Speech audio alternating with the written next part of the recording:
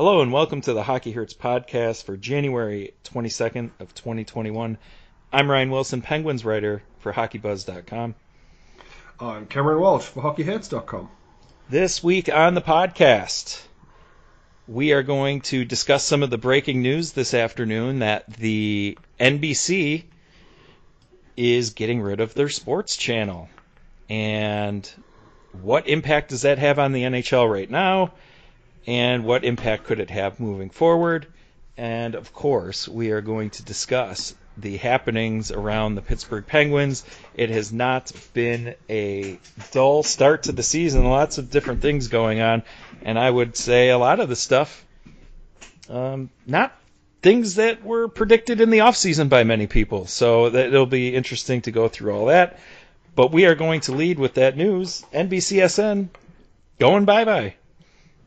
Does it matter? It definitely matters because it depends on where the NHL end up. But it gives them a chance to reset, spread their product across multiple networks, and try and get more fans in the US. I mean, apparently, if you open up the NHL website today, NHL open season with record viewership. Now, let's get that record interest across multiple networks. Agreed. So I know that Cam, obviously being in Australia, you get NBCSN just because sometimes that's the only feed of the game. But as far as like going through an American cable system, you don't have to navigate the different intricacies of maybe you went to a hotel and it doesn't have NBCSN, which is a very common thing. That you can't even get the main NHL channel at a hotel. Like, you're not doing a very good job of expanding your product or reaching your base if you can't even get people who have nothing to do in a hotel room but watch TV sometimes, and you can't even provide them your flagship station to watch the product. I find that baffling. Like, obviously, we've got a much smaller TV market here. All of the free-to-air channels go into every household. We only have one pay TV channel that exists one pay TV company that exists in this country, and it is Murdoch? Yes, that's a conversation for a whole different topical podcast, and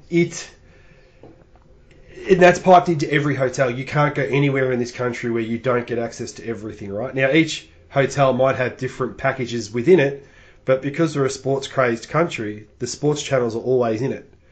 So the fact that what you just explained happens is just mind-boggling to me in that context. And I mean, I get every game because I'm international, and the only time that I'll get blacked out is if I forget I've got my VPN on and I'm saying I'm in San Francisco or something, and I can't get the coverage. So the fact that the NHL is on a network at the moment that doesn't exist on a basic package in every hotel is just crazy. Okay, so that sucks. Let's throw that to the side. Let's pretend the hotels do get it and it's on more people's televisions. Their coverage sucks. In general, yeah, period. It's the personalities that they have. If you look at all the people that are on, think about the way social media has changed the way players interact with their fans, the new generation of players that have come in the last 5 years, and look at a lot of the ex-players that are covering the game now. They haven't moved. They haven't changed. Like, they look at the game still as hard work and grit. You get a couple of ex-players that talk about, and a couple of teams' local network coverages that talk about some of the newer things and have embraced it. But it's like they don't want to change because they're sticking to the libs, if you get what I mean. Yeah. If you want to use a term, they don't want to shift. It's like, we don't want the game to change away from what we think is it at its best, and it's very frustrating when you watch it. I often watch the games with the sound down, listening to podcasts. Yeah, that's how bad it is. Likewise. I gotta say, Keith Jones, man, he's like the coronavirus. He's just not going away. He is just stuck around forever. and he's the most milquetoast, bland, boring. He's safe. He's professional, and Yes. I know I'm being highly critical. I don't think he's good for the growth or the interest of the game. He's just not the right guy. And I know they got rid of Milbury. I mean, what a low bar to clear there. Yeah. But Pierre's still there. They don't need hot takers, though. Like, they don't need Stephen A. Smith. They don't need that kind of craziness. They just need somebody with a personality that actually loves hockey and likes the cool stuff about hockey, the skill, talk up all the cool things that happen, like Svechnikov trying the lacrosse-style goals, and like, look at how much time and space Nate McKinnon creates here, instead of, this fourth liner, they shut up. Nobody fucking watches for the fourth liners. Nobody cares. So they need superstars to want to be on TV post their career, and they don't have it. The NBA does. Or it doesn't even have to be a superstar, just somebody that has a decent personality and focuses on the fun part of hockey, not the just defense first, shut everything down. Thornton to want to do it. Joe Thornton needs to want to do it when he retires. Get his personality up there. But he's close to the end. Even Jason Spezza, who's spoken out a little bit more as he's gotten older. Well, if he got picked up on waivers, he might have been available for that job because he said he was going to retire. Yeah. I know. And the stupid thing is they're both Toronto-based guys. They're two people that you think like. Well, they are now. But you think about it around the league, it's like a candidate to get on TV right now would be a guy like Patrick Marleau. And I'm like, how boring would that be? Yeah, and Catherine Tappan is a pro's pro. Yes. But she's just playing that guide the broadcast role. There's not much of a there's not much there as far as in depth and stuff like that, but that's not her role. I get that. But she's handing it off to Keith Jones or even Anson Carter, or Patrick Sharp is just there because he looks dreamy for the most part. But you know what I mean? Yes. Look, Kevin Bieksa could work. They tried it with Jeremy Roenick, but he's a fucking buffoon. So that didn't work. That's the Stephen A. Smith sort of area you start jumping into with someone like Roenick. But Kevin Bieksa would work, but isn't he doing the? He's in Canada, so coverage? It doesn't. I know, but if you get somebody like that level of different, that's probably as much as the hockey watching markets can kind of take for now. You can't sort of throw, you can't just whack craziness into the veins of anybody because you get overdose on it and you're screwed. So they've got an opportunity here, the NHL, to whoever they go to, but then you're relying on them to fix the coverage. Because you're right, the in-game product itself, the delivery of it, is not exactly what I'd call invigorating. The only thing NBC has done well is literally just show the games. Nothing about their production is good. Nothing about their intermission is good. Nothing about their highlight show is good. Do they even have out-of-game production? Are there any hockey shows? Everybody's like, I don't want hockey to leave NBC because they treat it on NBCSN because it's one of their prime products, and it's like, who gives a shit? Do they even do anything with it? They don't do anything meaningful with that exclusivity. Now, what was interesting is that the main football sport in this country was covered on one network for 30 years or something. They had some ridiculous contract. Then it ended. Australian football? Okay. So AFL, as opposed to like NRL. So one's our version of football, the other's like rugby league, as opposed to rugby union. But AFL moved away for about a 7-year contract where they split it between different networks. And the advances and improvements in the production value of what actually went out, because one, they were kind of competing with each other in regards to eyeballs and obviously for advertising dollars. But two, it was just a different set of producers and production companies looking at how to present the game to the fans.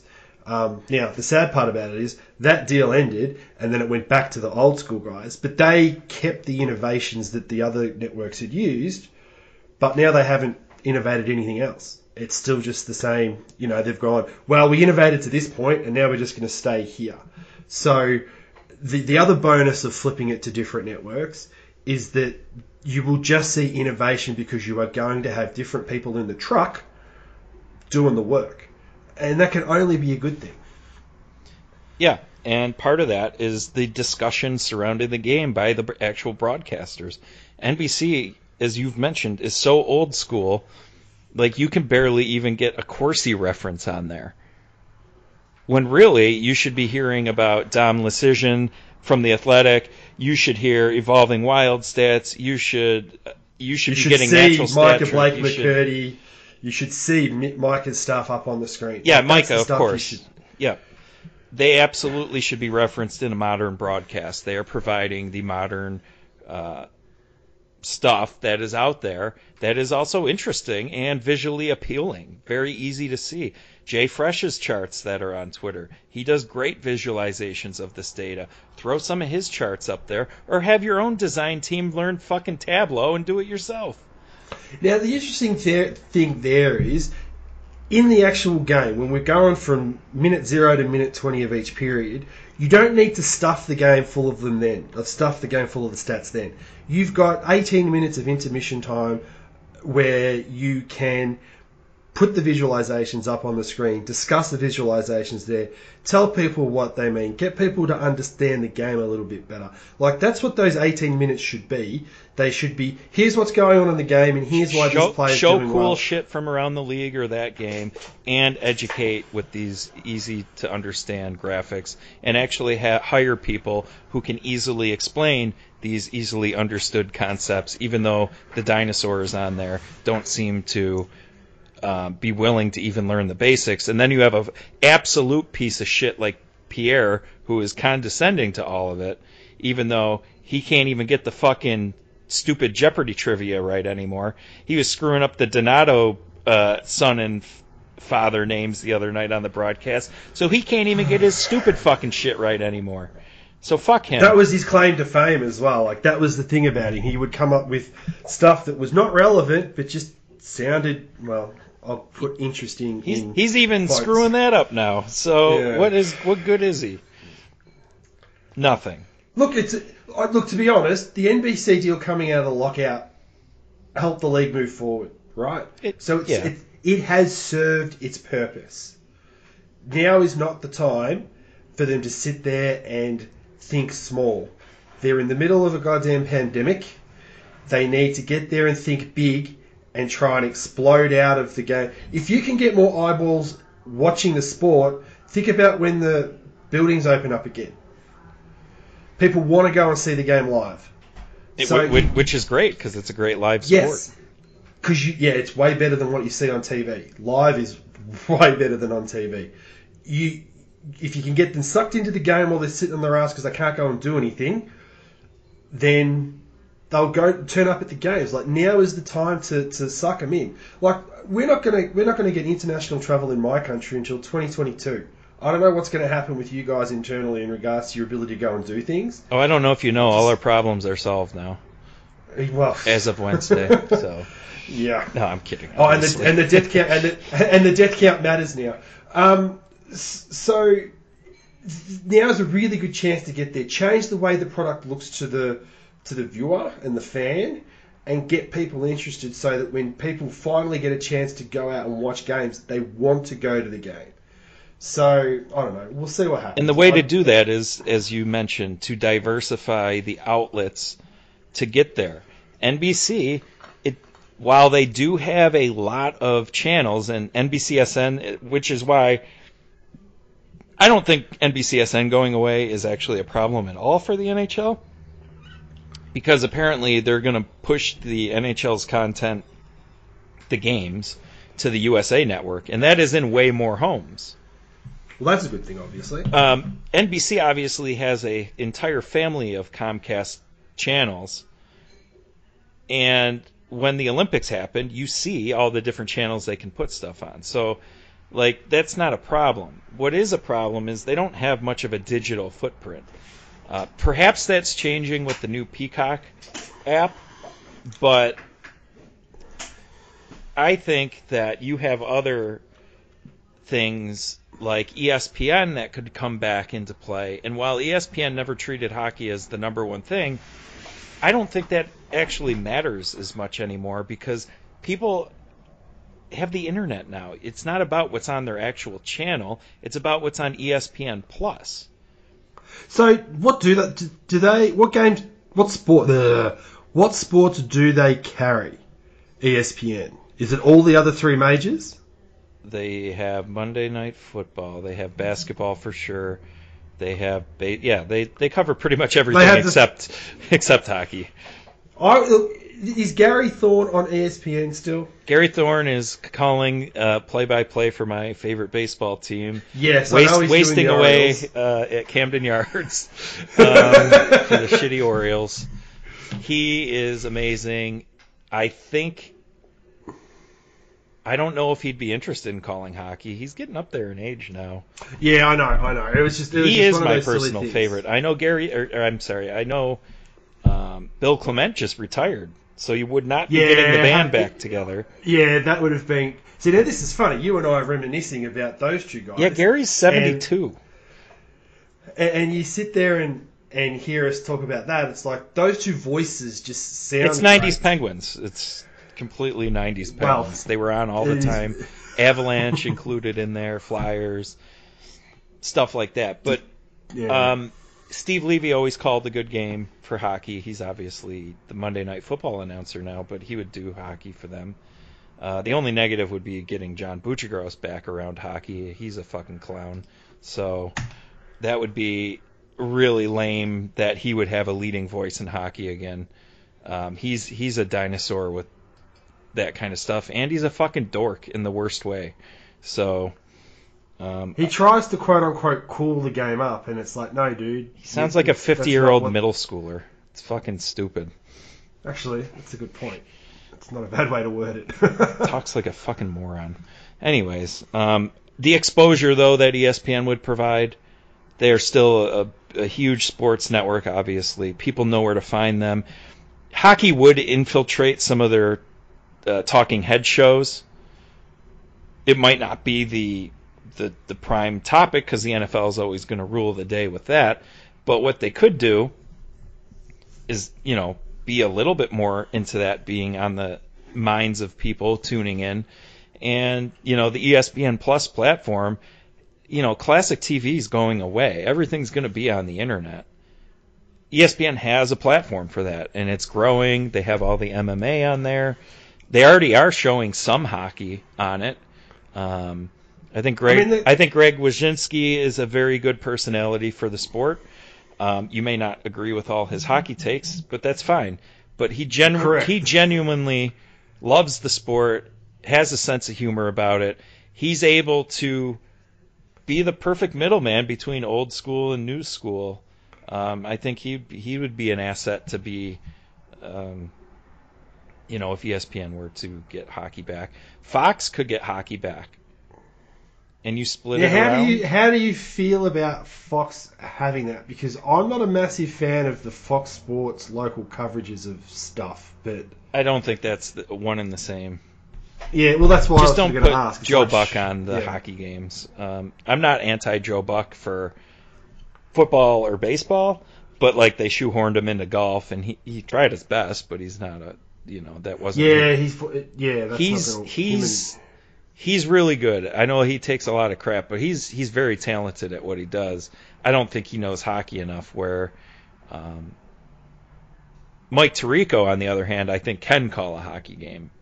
So the thing with Buck is the cadence of his calls in football and baseball is fantastic, and it's really hard to change your cadence for a sport that is much more up tempo. Yeah, it's constant action. It's constantly rolling. Whereas is Gus Johnson with Fox still? Who wasn't Gus? Is it Gus Johnson, the guy that used to be on CBS? That used to do the college basketball. I think he was doing soccer for Fox. Oh, they could get Dick Vitale. Oh, wow. Sorry. Gus Johnson calling hockey would be something else. He tried hockey, but it didn't. Or I'm sorry, he tried soccer for the World Cup. It didn't work. But let's see. No, he's with CBS and Fox Sports. Oh, he's with both. Huh. Could you conceive of one of the other national broadcasters taking it on?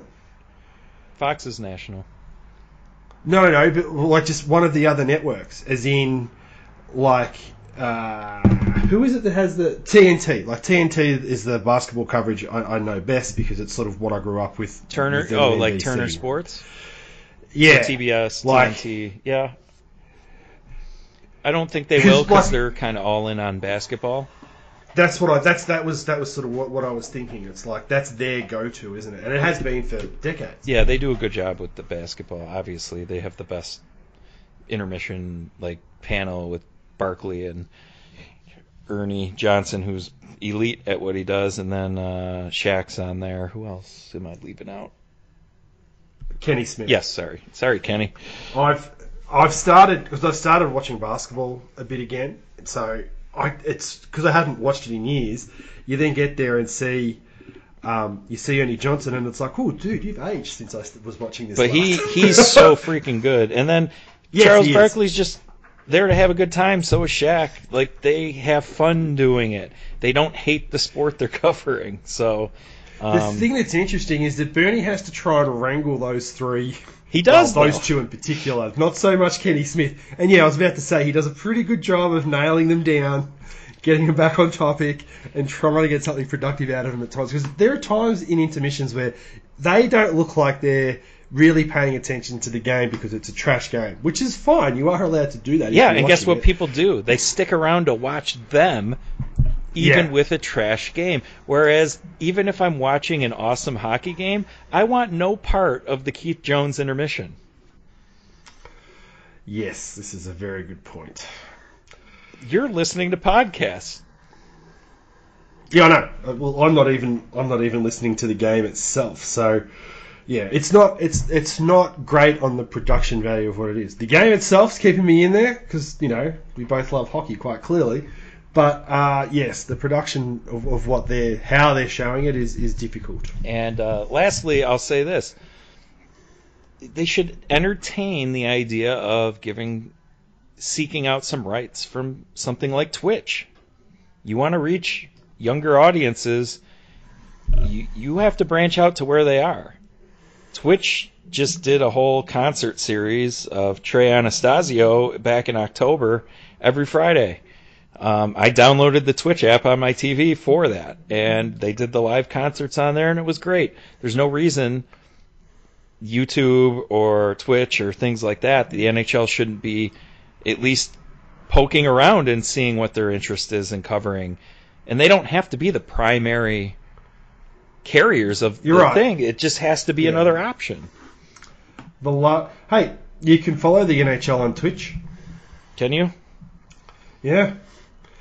I follow Trey. That's the only one. No. I'm just saying that the pipeline's there is more what I meant. Yeah. So, they need to think outside the box. I don't know whether the people up top that make these decisions have that ability about them, but we'll see. Yeah. So that's the TV stuff, and that deal is ending after the season, so it's going to be a big thing for the league moving forward. It's going to hugely impact the salary caps and everything, and how can they recover from Corona. Depends a lot on this TV package because, famously hockey's TV packages are not like the other sports in the United States. Maybe this is their chance not to get on the same level, but to do better than they did with the NBC deal. There was just a new bargaining agreement signed, right? Yes. Right. The players have got to do a better job of getting that thing signed on the other side of the TV deal. Well, it's still 50-50. I realise that, but they need to, it's like the NBA players are starting to want to get And the obviously- NHL players need to figure out when their contracts expire, Yes. so they can personally re-up. Yes, I agree with that. Some of them have planned it that way. Yeah. So, that's the TV stuff. We'll see where it goes. I'm hoping for a diversified thing. I do not want a 12-year deal with anybody. I want there to be flexibility to see who can cover the sport. What would be your kind of length for that? Because 6-ish? the 6 to 7, because the 7-year deal here worked really, really well. It's enough for it's enough for if there's a slower start to give them a chance to get traction, get better at it, and by the end of the deal, you should know, okay, this isn't working, or hey, let's re it up. yeah. So I think 6 I would go, and then that sounds reasonable. Means the player can walk away into unrestricted free agency, or the team can pony up for a hell of a lot more if he's good enough. Yeah, if they get the right TV deal, sure. So, so that's the TV deal. Up next, we're going to have talk a little Penguins, and Cam, it's 30 degrees where you are, correct? Correct, and it's only 8:45 in the morning, so it is hot early. Yeah, his 30 degrees not the same as ours. Well, it's the same as Canada's, I should say. Well, guess what? It's also 30 degrees here in Rochester, but it's snowing here. So we are going to do a little game of hot and cold with the Penguins. So Cam, you're taking over the trending things that are hot for the Penguins, and I am going to take the cold ones. So right. Do we want to alternate our way through these? yes. Right. Well, we'll start off with the hot, and probably the best hot thing for this team so far this season is the bottom 6. I was Hot pretty bottoms, cold. baby. Yeah, I was pretty cold on I was lukewarmish, maybe would be a better way to put it, on the bottom 6 ability to drive play and actually produce, and very happy to be incorrect about that going into Game 5 today. Yeah, so far so good. The bottom 6 is outperforming my expectations. I think a lot of other people's expectations, and specifically tangible offense. So Brandon Tanev had 2 goals against the Flyers. Colton Sevier has 2 goals, I believe. Jankowski scored. Evan Rodriguez was playing on the top line, but I still consider him like a bottom 6 talent. Yeah, but he doesn't count. He's in the top 6. He does not count. Well, he does now. He does starting tonight. Is he being pushed? Have they pushed Kapanen up? Yes. So. Yeah. Okay, makes sense. But all right, he counts. He counts. So it's been a pleasant surprise, and they've done a nice job. I don't know long term if you want to really lean into them to continue, or the expectation of them to continue this offense. But when it shows up, you take it gladly, because it hasn't been throughout the whole entire team, and so far so good for the bottom 6. You can't expect all 4 lines all the way through the year to be firing on all cylinders to produce. Otherwise, they're going to be scoring 6 goals a game, right? So if you look at it in the context of each game, you need 2 lines at a minimum to be offensively productive and offensively dangerous. From a tangible right? standpoint, too. Correct. So you sit there and think to yourself, well, normally it's your top 2 lines, and if you get something extra from your bottom 2, generally you kind of win the game, right? Yeah. That's generally what happens. The fact that the bottom 6 as a collective unit is producing helps the team move forward when not everything is clicking elsewhere on the roster. And that being said, do you want to move into the first cold topic? Yes. And the coldest of the cold is the goaltending. Frostbite. It's been terrible. It's been utterly pathetic so far. Dog shit. Dog shit, I believe, is a term I've heard floating around. Yeah. This doesn't necessarily mean that it's going to be a whole entire season thing, but Tristan Jarry was really bad for his 2 starts against the Flyers. He was benched. Casey DeSmith took over. He's not been good. They've won 2 games.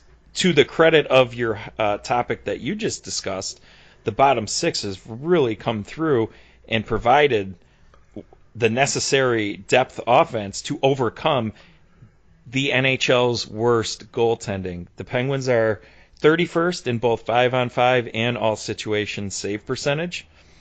They have yet to get a game where the goaltender has a 9 as a save percentage, let alone a 1.0000, which would be a shutout.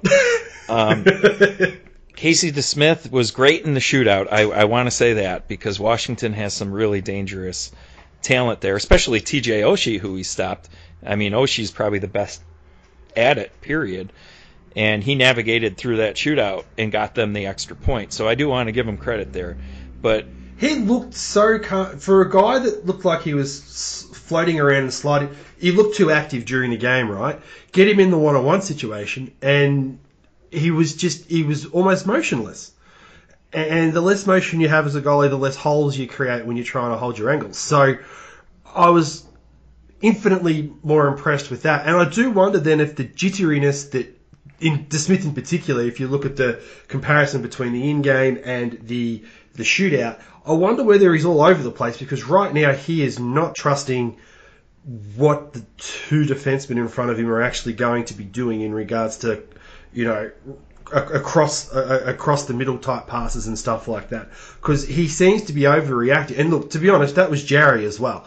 I do remember the joke you made in regards to it's circa Fleury. What was it? 2010, 2013, or something like that? No, the Flyers series of 2012. Yeah, that one. Which, not a good one. No, but it was exactly on the money. And you watch Jarry, and he was just hyperactive in all of that. Like, he needed to calm down and couldn't. So I'll be very curious to see, because Pittsburgh are not giving up a ton of chances, but they seem to be giving up a lot of high quality ones, and then they're letting in leaky goals when they're not high quality chances, and that's what's killing them. They're in the bottom third for giving up high danger chances, but I am going to say this. They are supposed to be NHL goalies, and NHL goalies are supposed to make some high danger saves, and they have not. Every single NHL goalie has a responsibility to come through on some of these, and Pittsburgh just flat out has not gotten any kind of. The defense has not been bailed out at all, and it can't stay this bad, and I don't think it's going to. But as far as trends through 4 games, the goaltending is clearly their number one problem. And Tristan Jarry is going to start tonight for the Rangers, or against the Rangers, and that's the right move. You sat him down to let him think, hey, let me get my shit together. That's a bad start. I know I'm supposed to be the starter.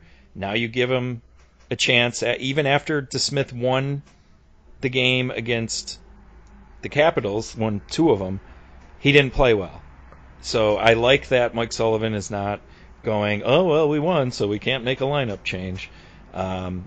He's going back to Jarry against the Rangers. It's the right move. Let's see him bounce back. Let's see if we can get the goaltending off of this cold list for next week, maybe.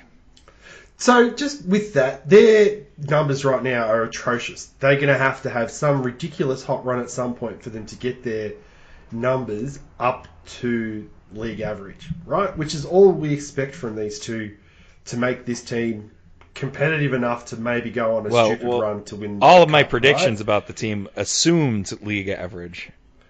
Right. So I don't think that if they go back to playing league average the rest of the year, right? So say from this point forward... Yeah, we forget about the 4 games.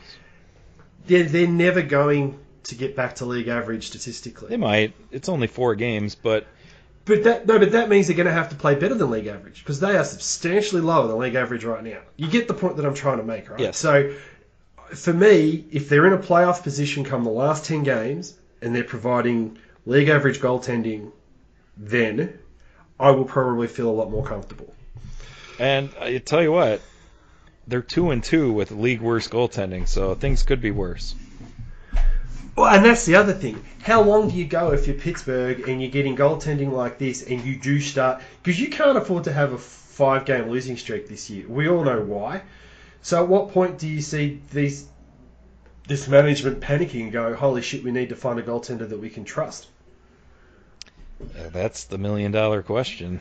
We'll see. Well, it might be 6.5 And what assets do they even have to do something like that? They don't really have any. That's the other thing. This team has no flexibility in cap and no flexibility in assets to make a change at that position. At least I don't think so. Rutherford has pulled rabbits out of the hat before in regards to they have no wiggle room. Oh, crap, you managed to create something. But and goaltending market's weird anyways. Well, yeah, it certainly is. So, yeah, that's a good one, the goalies. Do we want to switch to another hot one? Sure. Sid the Kid. Although he's technically Sid the Grandpa with this team now. But he's been pretty awesome. He has been. He's got, 2 power play goals? I don't know if that's their only 2 power play goals of the year. No, I think Gino finally got Oh, his that's first. right. Gino got one. Maybe Gensel got one too. But yeah, it's he's the only dude among the guys that you expect from to have an even strength goal so far this year. He's doing his thing, and it's just nice to see him at 33 still being pretty damn good. The OT winner was just technical brilliance against Washington. Yeah, that's him being him. You watch everything he puts into that, and he's not the fastest skater. He's not what I would call the best of anything across it, right? But he's in the Not anymore, 98th probably. No, but he's in the 98th or 95th percentile of everything, and and he hasn't really had I'll give him drop-off one. in it. I'll give him one. The backhand. He's still the best. True. All right. You're not really going to hear anybody argue that. But you look at it, and it's just like the reason he is still so good is that even as he tapers off due to age, because he's so ridiculously good at every single part of the game, it still makes him ridiculously productive. And, you can't rely on him to do all the scoring. You know that Gensel will eventually pick it up. Apparently Kapanen's on his line. Fucking 30-goal prediction for Gensel's looking like dog shit right now. Yeah, but he'll go on a tear. You know he will. Yeah, he ain't getting 30, though. You can't throw too many away. Too many games away. No, I do understand that, but he has a habit of getting them in bunches, and sometimes it's annoying where you go, statistically this is great for you, but I'd like you to spread these out over a couple of games because we're going to need them elsewhere. So it's the thing with Gensel. He's a streaky guy, but a lot of goal scorers are, I suppose. But yeah, Sid's been great. He's been fun to watch. His ability to win face-offs at ridiculous clips is being highlighted because there's not a lot of other good statistical stuff that the traditional media like to rabbit on about. But it's Sid being Sid. Yeah, he's at about 62% for shot attempts when he's on the ice. He has an expected goals of 65%, which is great. Jesus. And when he's, as far as high danger chances on the ice, 16-4, only 8 against. So he's doubling up in the danger areas as well. So, same old. Just wanted to throw Sid some love here. Good start to the year. And, he should get a new line mate soon. So that'll be interesting to see. So, well, hopefully it clicks. Now, cold again. My main man, Gino. Love him. He's off to a poor start so far this year, and I would extend that not only to him, I think Brian Rust has been a ghost so far this year as well. And those two were a great duo last year, but through 4 games, I've seen Gino do a small number of things, namely the one-timer goal you referenced. I haven't seen anything from Brian Rust. In fact, I think he got demoted off of that line the last game. Jason Zucker had a breakaway that got stopped. But that line as a whole, not doing anything at even strength. And that's why it's been so important that the bottom 6 has lifted them up, because you would go into the season thinking, okay, top 2 lines will do their thing, whatever you get from the bottom 6, whatever. They've gotten nothing from the second line. Do I expect that to continue? No. It would blow me away if Gino was cooked and just fell off. Rust looks a quarter of a step slow, which is not good for somebody that does rely on his speed to get up and down the ice. Great zone entry guy with the puck, and I just haven't seen it. Yeah.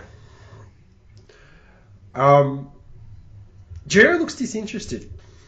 That's how it appears on the ice. When he's not, when he's in a slump, it looks like he doesn't care, and that never is fair on him, because we all know that he really does. But it's just interesting when it all sort of goes wrong for him. It looks bad.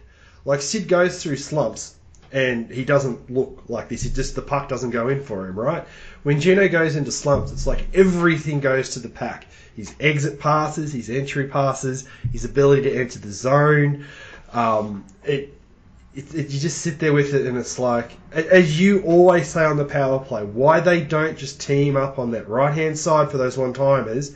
If there is anything that would get a player going, it would be going back to something that you're good at and you can do 100 times out of 100, and that is get that slap shot off. And hopefully maybe that gets the kinks out for him and away he goes. But if they don't get Rust going, that's a concern.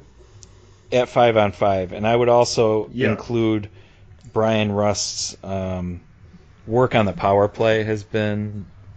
I haven't been too impressed with it. He led the team in power play goals last year, but they're really giving him a lot of touches on the half wall, and that's not what you want. You don't want him to be the half wall guy. I know that he's going to have some of that responsibility because he's like the only right-handed forward they're using there. But, it's gotten to the point where now they have Sid back on the freaking left half wall, which drives me bonkers. He should just be on the corner. He should be just on the post. I know. Sit down low. I know. Look, I know. So they got some kinks to work out on the power play. I mean, they are 10th overall in the league at 25%, but one of those was that goal that Crosby picked out of the air from Carter Hart with like 10 seconds left on the power play. So that wasn't really a zone time, work it around, our power play's working kind of thing. So, hopefully Rust and Gino can get it going on the power play, but more importantly, most of the game is played at even strength. That line has to get it going. And hopefully the Rangers, maybe Jack Johnson is the medicine for that. The most dunked-on pairing in the league the Penguins will be going up against tonight. Jack Johnson and Tony DeAngelo. What a pairing. God, it would be... You would hate to see Johnson's that pairing going get to scored score. on. So... Johnson is going to score tonight. Oh, yeah, absolutely. I don't care. He sucked as a Penguin. There's nothing... Him scoring against the Penguins does not change the fact he fucked them over, and they won one playoff game in 2 years because he was bleeding goals when on the ice. So, it's the way hockey works. It has a weird karmatic reaction sometimes. This sport, it's bizarre.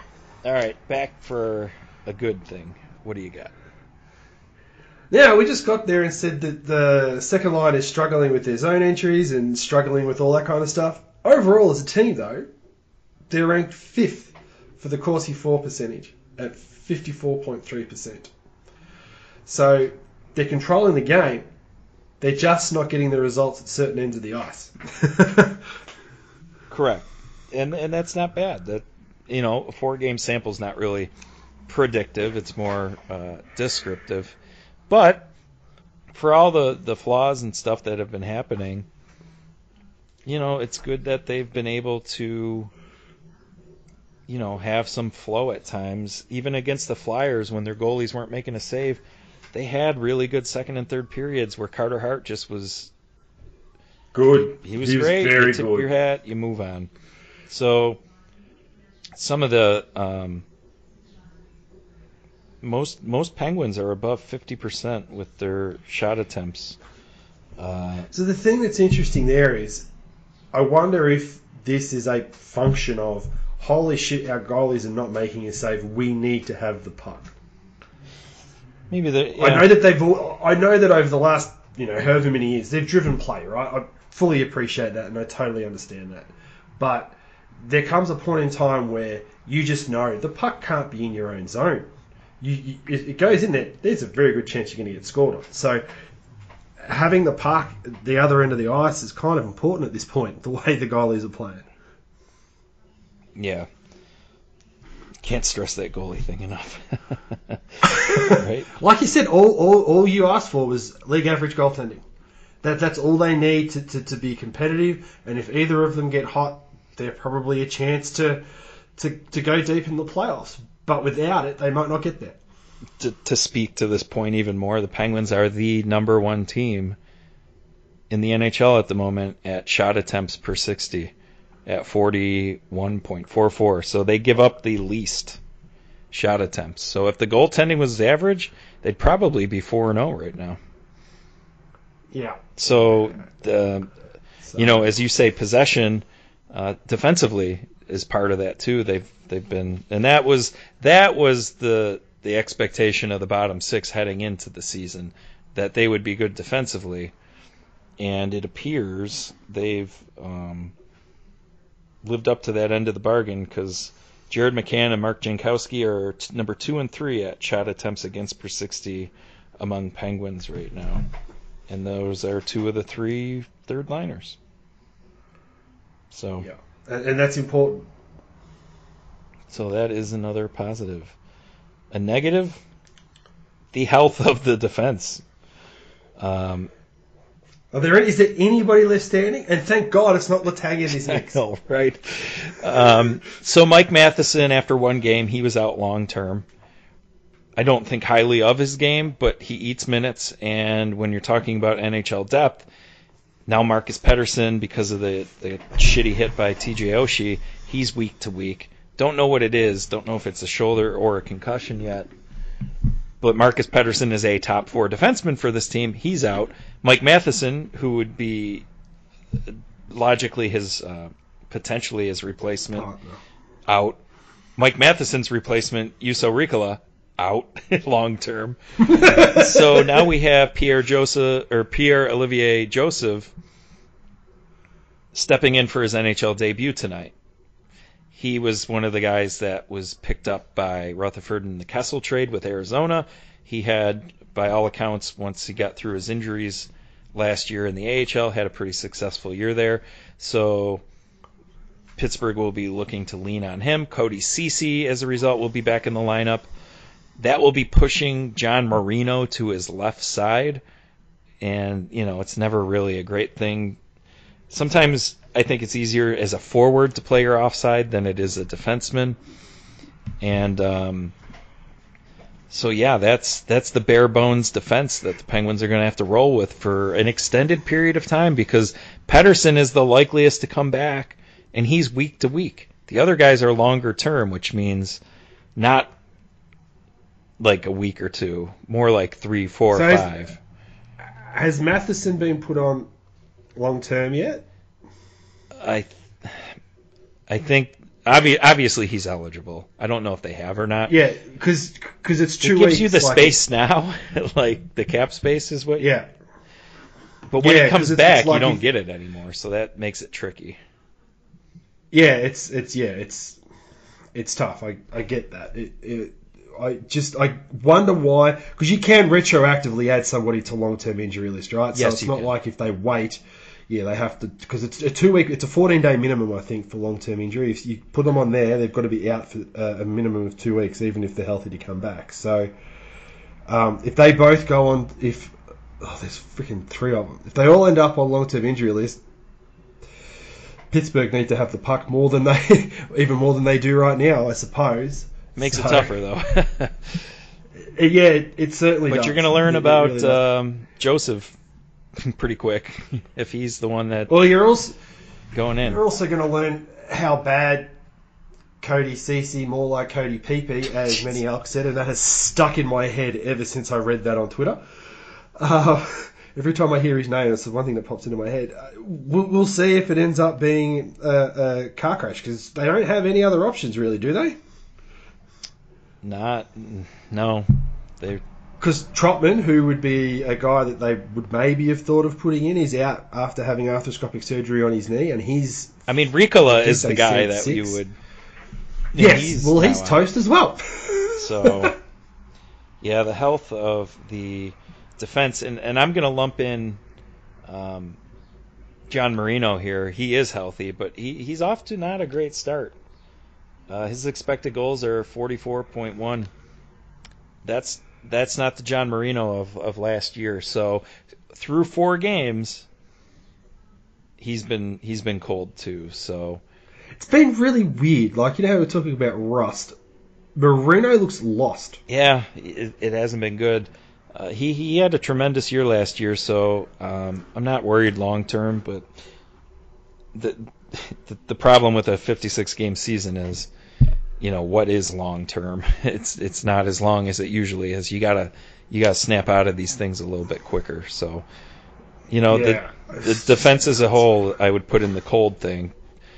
A lot of it due to health, and a little bit to do with John Marino's slow start. So, yeah, I'm not expecting it to be a year like this all the way through. It's just odd how a guy that looked like he understood the game brilliantly, positionally was always good, all those sorts of things. Because he's not the strongest guy out there, right? So he kind of can't afford to try and body up on guys. He certainly didn't do it against Tom Wilson. He let him take the puck, and that's how one of those goals got scored. He just looks like he's lost how to play the game, which is not the case. But that's the way it appears. And it's like, what the hell's going on here? It's weird. The cerebral guys are usually the ones that you don't have to worry about with that stuff. He's not an elite skater.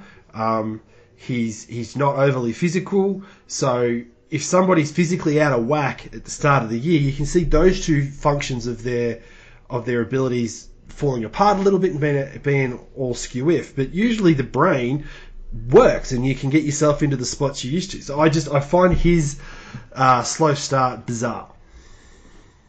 Yeah. But this kind of leads into, I think, one of the last hot talking points we have.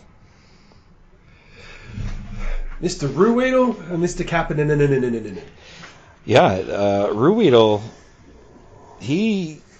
congratulations to him. He's, I believe, a new dad as of the other day. I believe so. So congrats to him on that. That's a huge thing. He's going to have that dad strength that all new dads get. He'll probably score a goal, too, to negate that Jack Johnson one, thankfully. And, Ruhwedel, why don't you, before the podcast, you had mentioned him, and why don't you just say what you said then about him? I do not understand the relationship that Ruhwedel and this team has. I don't know why he stayed, and I have no idea why they kept him, because they never wanted to play him. It's baffling. I've thought that he should have been playing before Ricola, and quite clearly Jack Johnson. The way the roster was constructed last year, he was quite clearly at a minimum the 6th best defenseman on the roster. I look at him in the sense of Ben Lovejoy, in that I don't think he's as good as Lovejoy, but Lovejoy just came in and did what he needed to do and didn't really make a lot of glaring errors. Ruhwedel generally doesn't either. I don't know why they still got him, but I'm thankful they do right now. You could make an argument he should have played over Schultz. Yeah, absolutely. He's sitting at an expected goals of 73% right now, second best on the team. Do you want to know who is number one? Jankowski? I just wanted to throw out a stupid name. No. Jankowski's actually third worst at 42. He had his goal, but he's not doing as hot. He's the only guy in the bottom six. Is kind the of way you said it, I'm expecting some strange person. No, it's to the be other in guy front that of you mentioned on your hot list. Oh, Sid. Okay, that makes No, sense. the other guy that you just mentioned. It's Kapanen.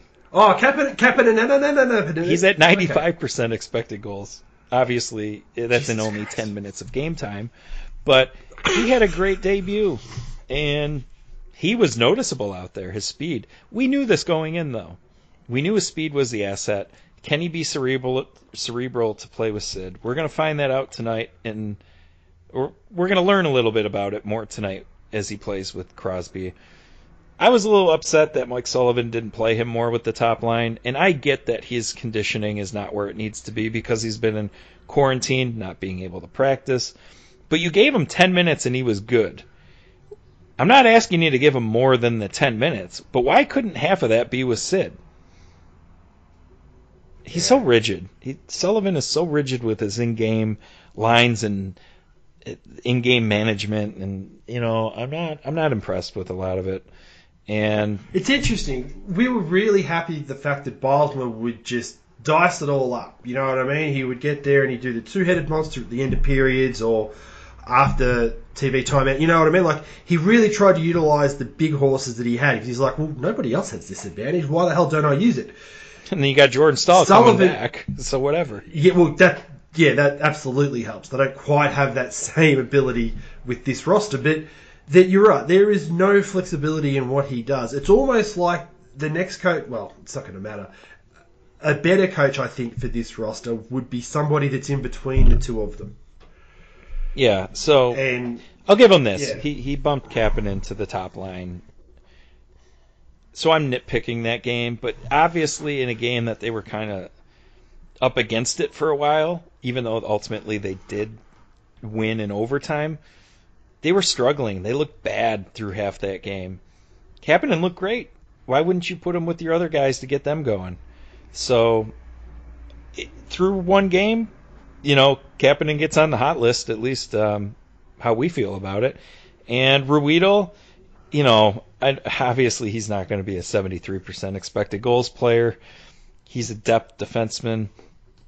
But he's always stayed afloat with the Penguins. Weird usage or not, he's, they're going to have to lean on him right now.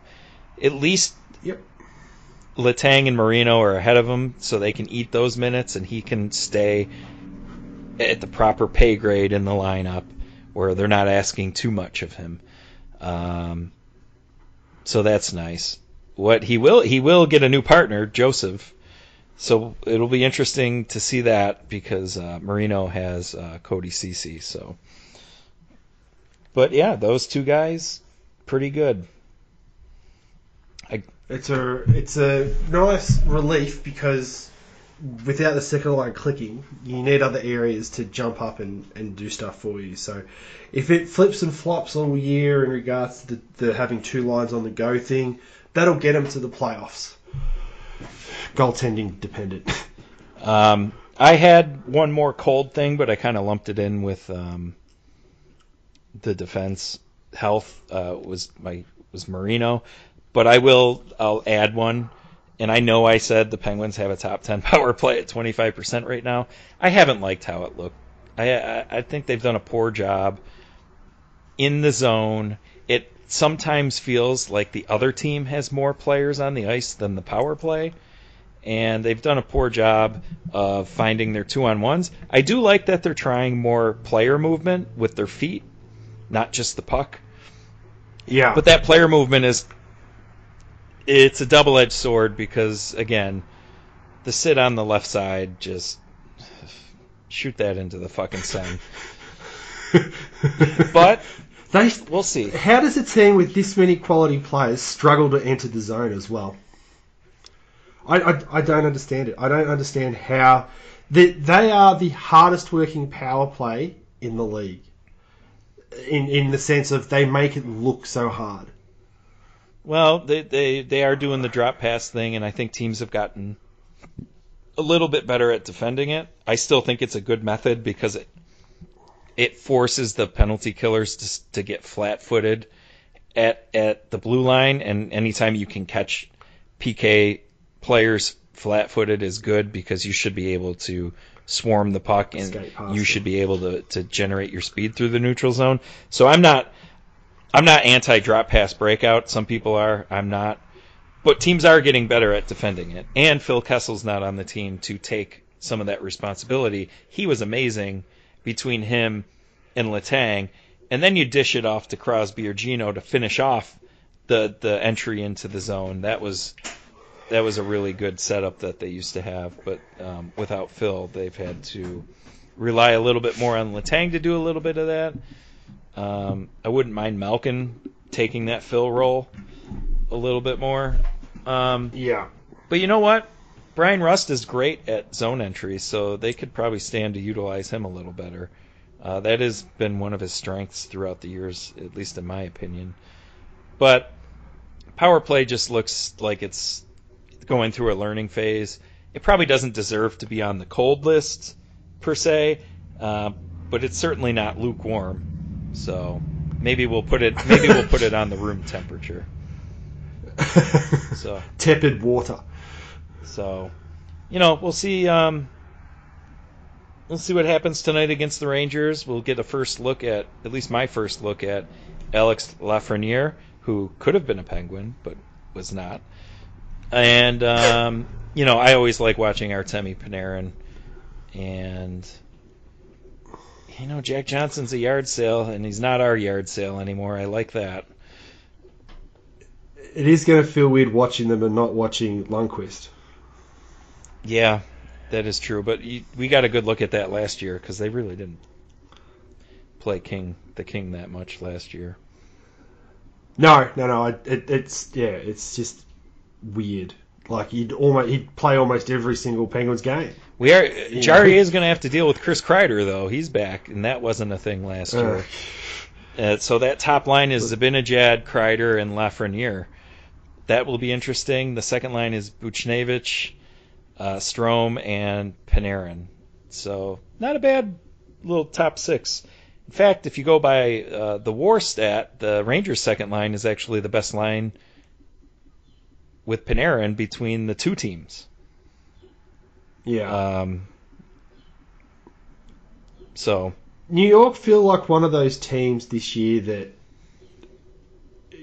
could get really close to a playoff spot, but might not just because they're a bit young and they do have Jack Johnson on their roster. Their defense isn't strong right now. No. He's certainly not going to help the cause. And Jacques Martin, in hindsight, might have not been helping the Penguins' cause. He seems to be all in on Jack Johnson, so I don't know. They're an up and coming team. They're on the rise. Yeah. They're going to arrive, I think, sooner rather than later, given some of the talent that they have. It's a tough division. So, if they want to be competitive, they're going to have to win a back-to-back against a team like the Penguins to leapfrog them. And if the Penguins want to be serious about solidifying a playoff spot, they need to sweep a team like the Rangers, a team like the Devils, because there aren't too many low-hanging fruit. Even the Sabres are playing pretty good overall hockey, even though the results haven't matched there. They're the third best expected goals team in the league and the best one in the division. They're a 58% expected goals team, the Sabres are. The Bruins are fifth. Are they just not getting saves? Yeah, they're or are they just struggling to actually put the thing in the net even though they're living in the zone? Yeah, Buffalo's a bottom 6 save percentage team. They're under 900. Yeah. So that's poor guys. Right. So but should be a good 2 games against the Rangers. I'm out of hot and cold stuff. Or I'm out of the cold stuff. So am I. You're out of the hot stuff. I think that's going to wrap it up for this week. So, much appreciated. Thank you for listening, and we will catch you next time. Bye.